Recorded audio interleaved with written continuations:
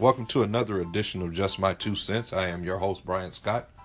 Been on hiatus for a few days dealing with sickness, but I'm back and ready to talk sports.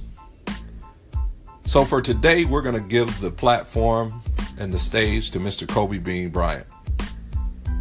Kobe had a phenomenal career for the Los Angeles Lakers. Last night, we saw the Lakers retire both number 8 and 24, lift them into the rafters, and so Kobe's legacy will live on. No one will wear those jerseys again for the Lakers, and rightfully so. The guy is deserving of all accolades that he'll receive over time.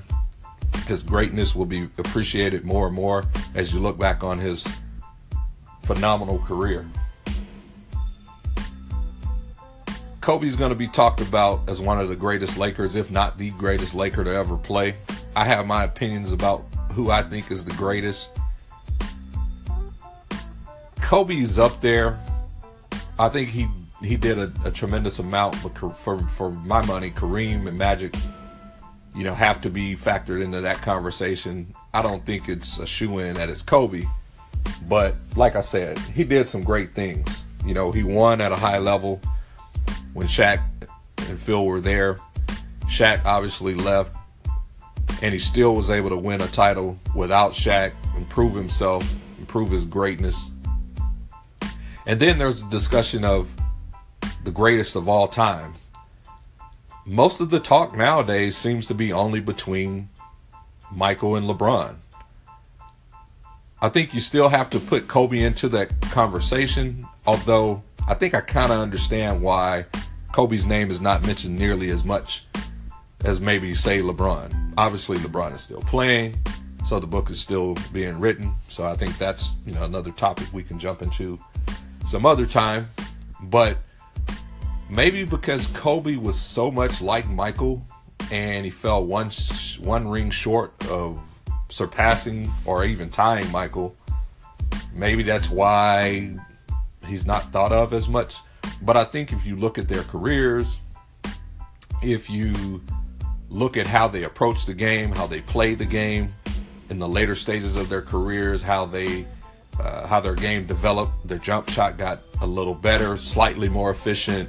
The turnaround jumper was money. They almost never missed that shot. So they found ways to, I think, maybe overcome some of their shortcomings as it relates to aging, and we're still able to play at a high level later in their career. I mean, my goodness, Kobe scores 60 points in a retirement game. Who on earth does that? I don't know that we'll ever see that a whole lot. Usually, guys are diminishing so much in their skill set that they're not able to put up that type of performance and play at such a high level. But clearly, it wasn't something that he could have done, on a regular basis and for an 82-game season.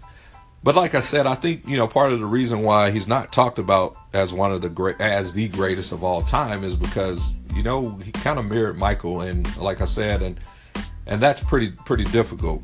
For what it's worth, his game is his game. Yes, he is his own person, but he's probably the closest that we're going to get to Michael Jordan from a competitive standpoint.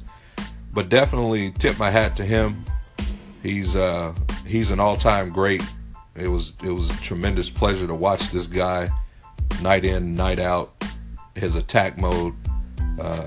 Nowadays, I think when you look at guys who might have that same approach, who feel that they are unstoppable and that no one's going to get in their way, it would have to be Russell Westbrook and Kyrie Irving. Russell Westbrook's aggression, Kyrie Irving's confidence that he can't be stopped. I think those are the two guys that kind of remind me of Kobe as of today. But definitely wish Kobe the best in the next stage of his life. One of the all-time great Lakers, one of the greatest of all time. I think I would probably rank him number 3 as a Laker and number 3 in terms of greatest of all time. So you'll hear more about my top 2 of greatest of all time a bit later. But as my OG would tell me, I might not be right, but damn it, I ain't never wrong. Thanks for joining me. This has been my 2 cents.